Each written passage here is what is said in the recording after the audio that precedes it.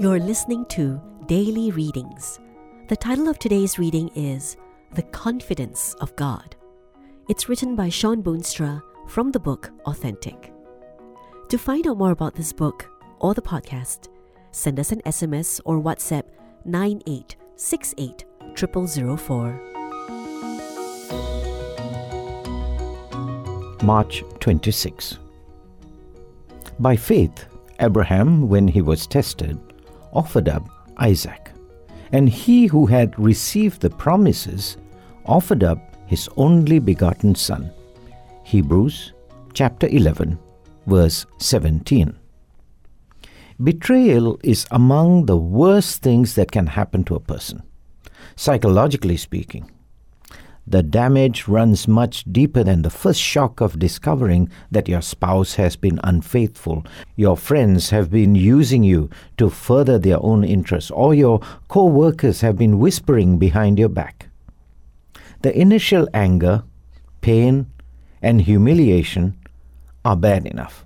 But the first sting is eventually replaced with a potentially lifelong problem, the inability to trust people. If you have not experienced it, you have probably seen it. That person who is always suspicious of other people's motives, always assuming that he or she is about to be cheated or hurt. It can carry over into future relationships and wreak untold havoc.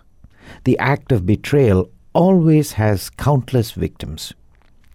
In human relationships, the betrayer destroys someone else's ability to trust. The paradox of our broken relationship with God is that our original betrayal has broken our trust in Him. The perpetrator is also the victim. That is not to say that God does not feel the painful impact of our betrayal. He repeatedly refers us to marital infidelity as an illustration of what we have done to Him. But you will notice that in spite of our betrayal, God has not lost confidence in us. The story of the Bible tells us that God believes that we can be restored. The biggest obstacle to restoration is our reluctance. Ever since we chose to value the word of a fallen angel over God's, that God can be trusted and that we are safe in doing so. It seems to be a key reason that God requires faith. If He simply did everything for us, the path forward always seemed logical and clear. We would learn little in the way of trusting God completely. Along with Abraham, God asks us to do the impossible, to trust Him completely.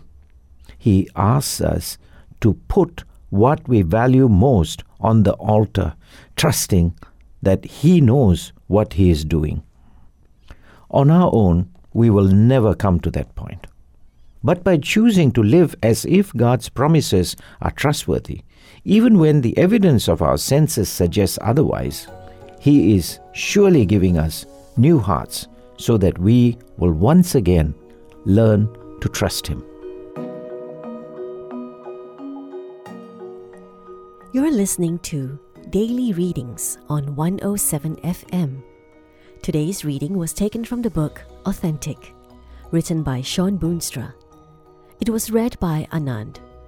To find out more about this book and the podcast, send an SMS or WhatsApp 9868 0004. This show is produced by Studio El Piso in Singapore. Our website is 107fm.org. Special thanks to the Seventh-day Adventist Conference in Singapore. Subscribe to more episodes of Daily Readings on your preferred podcast app and on Facebook. Find us at Daily Readings Radio. This podcast is listener-supported, which means we rely on the generous donations from listeners like yourself to keep it going. If you have been impressed to support this radio podcast, please text the word DONATE to 9868 0004.